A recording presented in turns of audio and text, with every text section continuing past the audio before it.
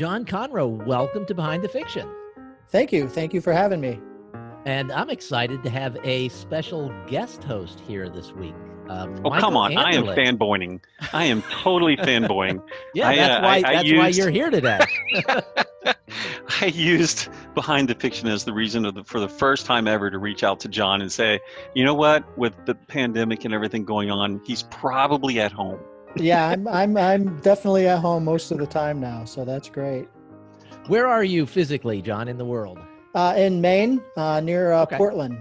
Okay, all so right. About a mile from the ocean right now. Very nice. And is it spring or still winter up there? No, it's very much spring. We've had an early spring this year. Last year, it seemed to take right through May before we got much in the way of decent weather. And this year we were into 50s. Sometimes we hit 60 in March. So that's really quite out of the ordinary. Well, that's good. Early springs are always good. So Michael and I were chatting on a podcast a week or so ago, and I asked him the question, where did the idea for his author notes come from? And he talked for a minute. He said, I read this book by John Conroe, and I just really loved his author notes. Michael, you want to pick up the story there? Yeah, so what had happened was I was studying a little bit more about you, John, like 6 years ago, and you had given the little description of why you wrote the Demon Accords. And if you'd give the actual, because I'm pretty sure I've bastardized it for the last 6 or 7 years and have told hundreds or if not thousands of people the wrong story, but it's very close. So if you'd give the original from your mouth story of how you came to write the Demon Accords, it would be fantastic. That's assuming I can remember it, Michael. Okay, Twilight. Let's set the stage. Yeah. My daughters were in high school, and we've always been a very strong reading family. We encouraged our girls to read everything and anything they could get their hands on. And my oldest daughter knew that I was into science fiction and urban fantasy. And she said, Dad, you got to read this book called Twilight. So I'd like to encourage her. And I went ahead and I read it, and I got done, and I was like, no, vampires don't sparkle. And I also have a problem with main characters who, whether they're male or female, I don't like characters who are weak. I prefer a strong character. I like strong women. All the women in my life are strong. And so I didn't really like the main character of that series, and I wanted to do something different. So that's where the genesis of the idea started. And if you really want to know, I was watching a TV show that was on called Dollhouse. I don't know if you remember that. It was I know the name, but that's it. Yeah, it was a sci-fi show about a series of agents who would donate, maybe they had a problem with a criminal past, and they would volunteer for this program. And for 2 years, they would have their mind wiped, and they would be reprogrammed with different skill sets. And then they would be sent out on different missions for paying customers. And I was watching that show, and the main character was a very strong female. And I came up with the idea, why doesn't the powerful vampire be a female and the male be something different? And so I went from there. And this was how long ago when you started down this writing path?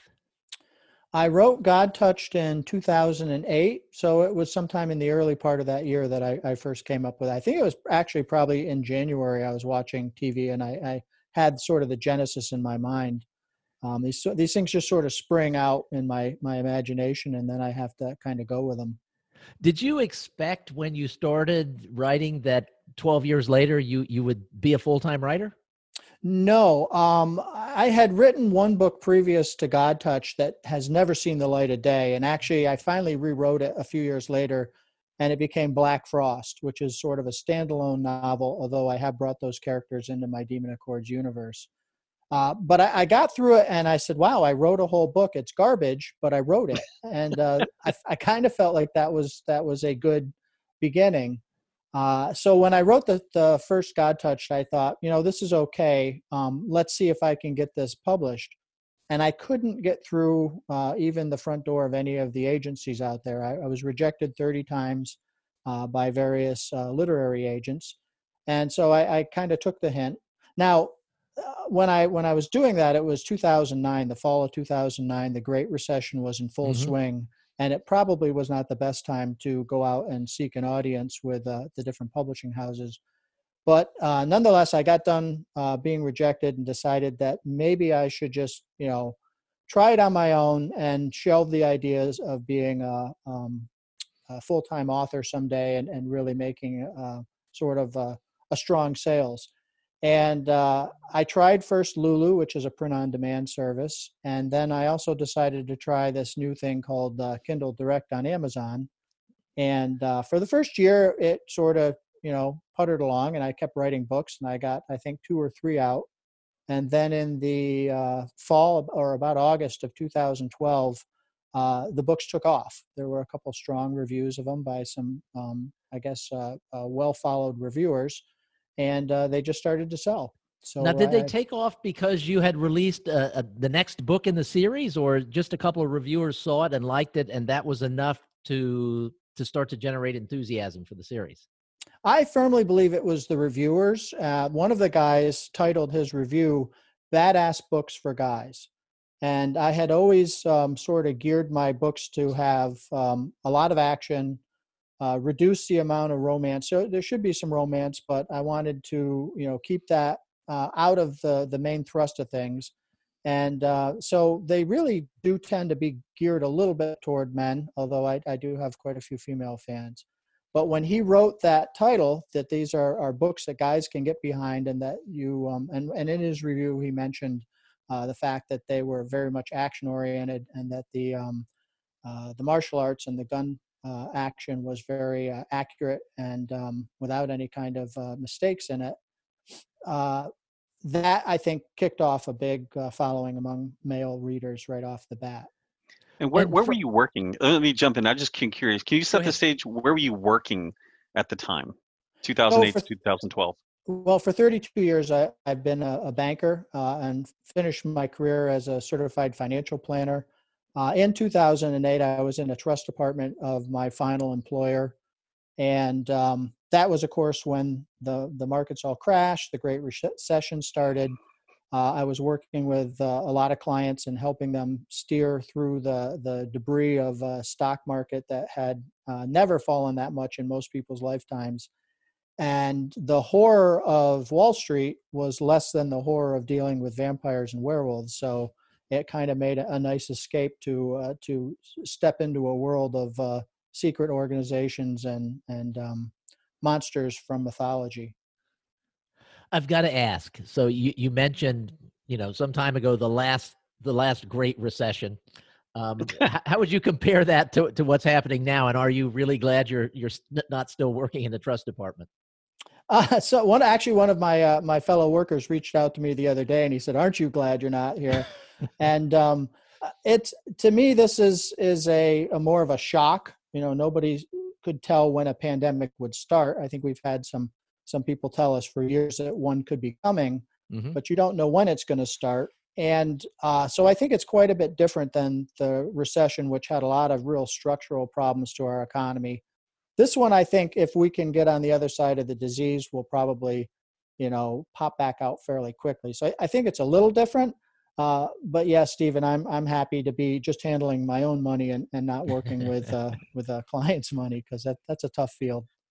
So let's talk for a minute about Demon Accords, as you've got 15 books in that series now. Yeah, I have 15 books. I'm working on number 16. I have 2 short story compendiums, which each have, I think, 4 stories in them. And I also have, as I said, Black Frost, which is related to that because I brought those characters into the universe. And Michael, I know Michael's a big fan of your work. Do you have any specific questions about the series that you want to ask, or should we just have John sort of tell listeners, give us the story behind the story for Demon Accords once you get beyond the vampires don't have sparkles? Right. Yeah, well, I mean, so for one of the reasons that, back in 2011, 12, 13, 14, I didn't really start writing until 2015 and, well, 14, and then took some time off. In between 2014, when I had written like the first 30,000 words, and then I decided, you know what, I need to go back and study the books that I like. and I need to find the emotional resonance. And Demon Accords was one of those series that I took back and I go, let me reread this, and everywhere that I'm having a good time, let me understand, why am I having a good time? And part of it, frankly, is that Demon Accords, you didn't start off and have to suffer through, this is my words because a lot of people like this, but I've already read 1,000+ books. I don't need people to start telling me, okay, I spend 500 words teaching them how to pull a trigger. You know, our main characters are already capable. They're already doing something. And so I didn't have to suffer that whole beginning stage. And I loved that about these books. Now, the aspects that he didn't know anything about, that Chris Gordon, the main protagonist, didn't understand, well, that was something new. But as a reader, I enjoyed being able to learn those pieces with him where he was already capable. And now we're trying to get into, the first scene at the club, when he's trying to figure out who's going on, and these vampires are snarky. They're doing something, but it's kind of like a smirk on their face when they're doing it, and he's trying to understand what's going on. And he's actually dealing with demons, and now he's got to deal with vampires. And so it was just really an engaging aspect. And part of that main aspect is the first part. I'm like, you know what? I don't have to start from the beginning. I can start where they're already capable. Now, maybe they're not as capable as what they'll grow into, but they're already capable. And that was something that I took out when I was reading the stories. So. And John, was that something that was intentional from your part? Is that something that you wanted to be able to deliver to readers? Oh, yeah, absolutely. Again, just coming back from reading Twilight, I wanted people that were capable, and that's a great term. That's a word that I use a lot.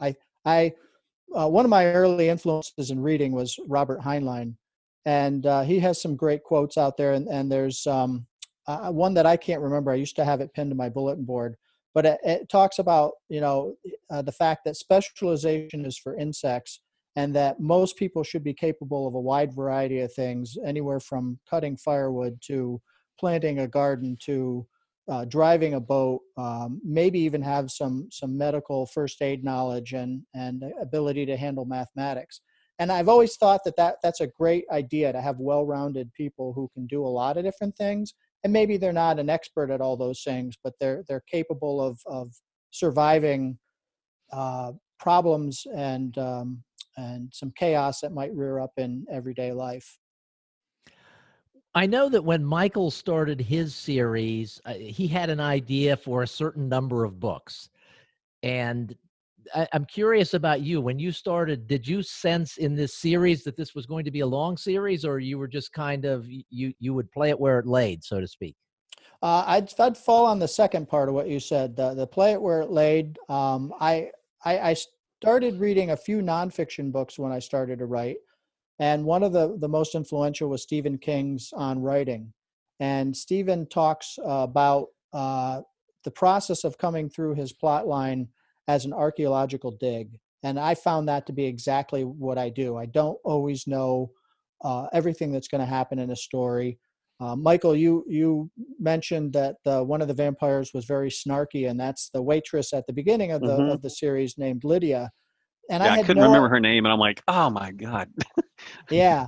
And I had no idea she was an important character, but Lydia had a lot to say, and she is very snarky, and she was not going to go away anytime soon. So I didn't know that when I started, and I don't know where my series are always going.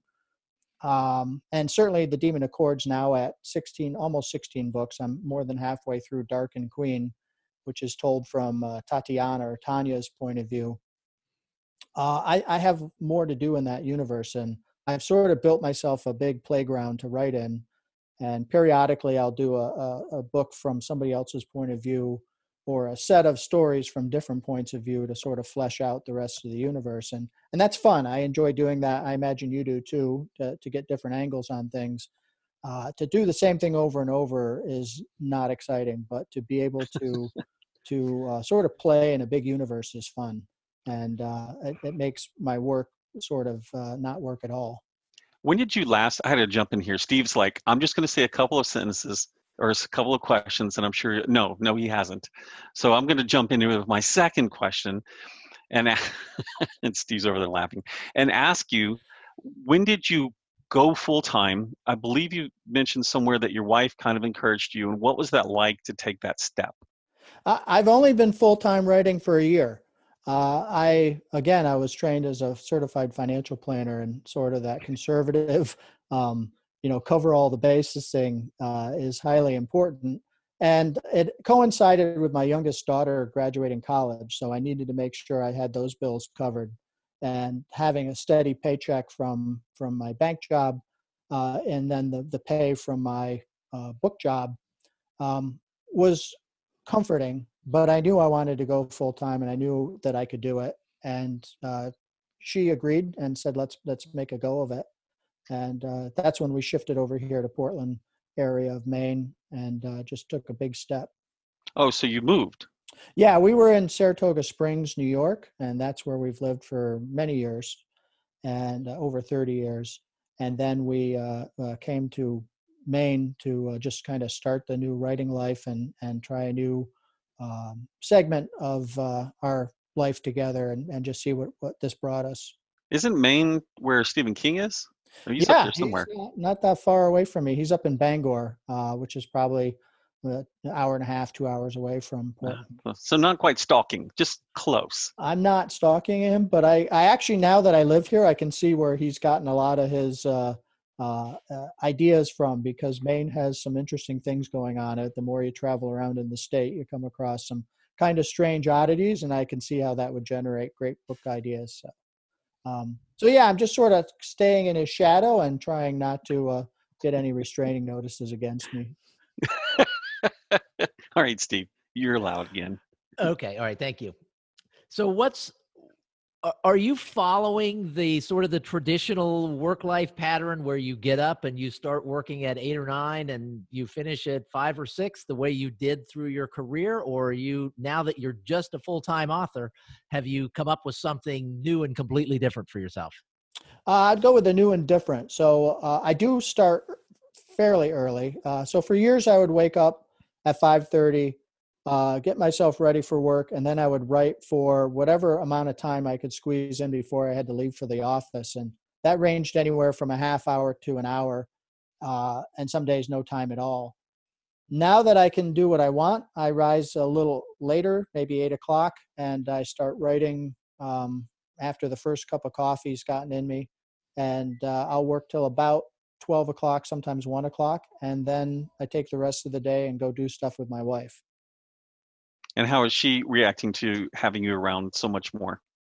Well, it's a little bit of an adjustment. So it helps that I'm locked away in my cave for the first part of the morning. But I think she's really enjoyed having me home. And since we're in a new state and a new location, there's been a lot of exploration to do, and that's best done as a couple, as opposed to trying to go out and do it on your own. And so I think she's enjoyed it. I might have to ask her that later and see if she disagrees. So I'm curious. So back in 2010, there wasn't much about Kindle Unlimited, which had a very bumpy start and went through multiple iterations. And you're still predominantly wide, right? Because you Yes. send them to everywhere. Yep. And I was wondering about this a couple of years ago when I noticed that about you. I'm like, well, that's interesting. He's not in KU. What are your thoughts behind that So as a financial guy? yeah, exactly. And the word diversification comes to mind. Amazon is my primary sales platform by far. Audible is a close second. That's also an Amazon company. And then I have Smashwords for distribution to all the other characters out there, like Apple and Barnes and Noble, Hmm. Kobo, things like that. I probably would maybe do a bit better if I went Kindle Unlimited, but I like the idea of having my eggs separated in a couple different baskets in the event that I screw up and do something that gets me off of the Amazon platform. So I don't know what that is, and I'm Oh, being careful not you're a to. certified financial planner. What partying are you going to do that's going to cause you to get kicked off? Well, I'm not a planner anymore, so who knows what partying I might do. But again, it's that diversification thing. It's having, and that's how it started out. But now I have some fans who will write me and say, I really like getting on a different platform, And when I first launch a book, it usually comes out on Amazon and Audible very quickly. But the other ones take maybe a day before I have them out. And people notice that and they're like, when can I get it on Smashwords, or when can I get it on Barnes and Noble or Apple? And since they like those platforms, I continue to support them. I don't want to cut off anybody from something that they really like. Speaking of diversification, go ahead. I was going to say, it's a very common refrain when I speak to other authors and ask them about their business side of things. Those that are wide, at least half of the time, it lets them sleep better at night. That is a completely common refrain. Okay, Steve. You mentioned diversification, and I see that audio is a big part of your, I don't know what part it plays in the sales mix, but in terms of the product mix, you have a lot of audiobooks out there. I'm guessing close to one for every book you've got. I think I saw 20. Yep, that's correct. And I saw that you have a new book coming out, A Murder of Shadows, releasing in April? It'll release on May 5th. May 5th, and okay. It'll be simultaneously published on Amazon and Audible the same day, which is something I hadn't done before. I'd always put them out on Amazon, and then as soon as Amazon Audible could get them up and running, then they would do it. But we're doing this one as a SimPub. It's a new series for me. It's a fantasy series, or at least it's my take on fantasy, and the swords and sorcery kind of thing. But I'm hoping that wherever Tolkien is, he's not looking down when I bring this one to light, because it's a little different. Kind of like Bram Stoker or Bram Stoker whenever you pulled out vampires. What is he doing with this? Yes, exactly. Yeah. So the simultaneous release, obviously you need to withhold the release of the ebook, yes, to give time for the audiobook to be produced. And that takes some time. What goes through your mind when you're making the decision to do that? There's a couple things. I have sort of a steady pace of book releases that I do, and my fans have gotten used to that. And so one of the things I had to do was to get them set up to understand that this one I was going to get it done, and that there'd be a little bit longer wait than normal. Audible has been fantastic. They promised me they'd get this done as quick as humanly possible, and probably less than 3 months. And if they can get it done on the 5th of May, and of course with COVID, who knows, but since they mostly are working from home, I think it's on track for that. Then that'll be great. We'll get onto that cycle, and from there on out, I won't have my audio readers having to wait as much for books if I can swing it. Can I just clarify and say, as a fan, it's begrudgingly have gotten accustomed to your release schedule. You've begrudgingly gotten used to it? Yes. In other words, I would prefer it to be shortened. Oh, yes. Yeah, no, so I get a lot of comments to that effect. They're like, what are you doing on Facebook? Get writing. Yes. I'm like, as a fan, it's completely different than being an author or publisher. I'm like, what the hell? I want it now. Yes. Yeah. So what works for you in terms of a release schedule? What's your preferred release schedule? As soon as I get the book done, I get it fully edited. I get it back and complete all my edits on it. I like to get it out within 24 hours of that moment, and have it in the fans' hands, because people like Michael might come after me if I don't. So. They might. Well, now that I know what state you're in, that's a long way to go from Las Vegas. I shouldn't have told you that. But from a gap between releases, do you have something that you're shooting for, like every 6 months or every 4 months or something? So when I first started writing, the initial time between one book and the next was fairly long, and that has shortened as I've gotten. I'm hopeful that I'm getting a little better at this writing process. Last year I got 4 books out. I'm hoping to do the same thing this year. So roughly I'm trying to do it every 3 months or so. It doesn't always work that way. In this case, I'll probably bring out A Murder of Shadows on May 5th, if that hits, and Darkened Queen, which is number 16 for the Demon Accord series, I'm thinking might come out by the end of May. So I might have 2 books in 1 month. And and Darkened Queen won't be done on Audible as a SimPub. It'll come out a little later than that. But eventually I'm going to get on a schedule where I think all of them are on that. So is this the new timing as a full-time writer? You're shooting for every 3 months? Yeah. Yep. That's and it's it's hard to stick to that. I give myself guidelines. I give myself deadlines. But life gets in the way sometimes. I have two adult daughters, and if they need dad, then that comes before anything else. And that's one of the great privileges of being a self-employed writer, and that is that if I need to go take care of family, I can do it, and I don't worry about consequences. And so sometimes that'll happen, and that might slow me down by a week or two.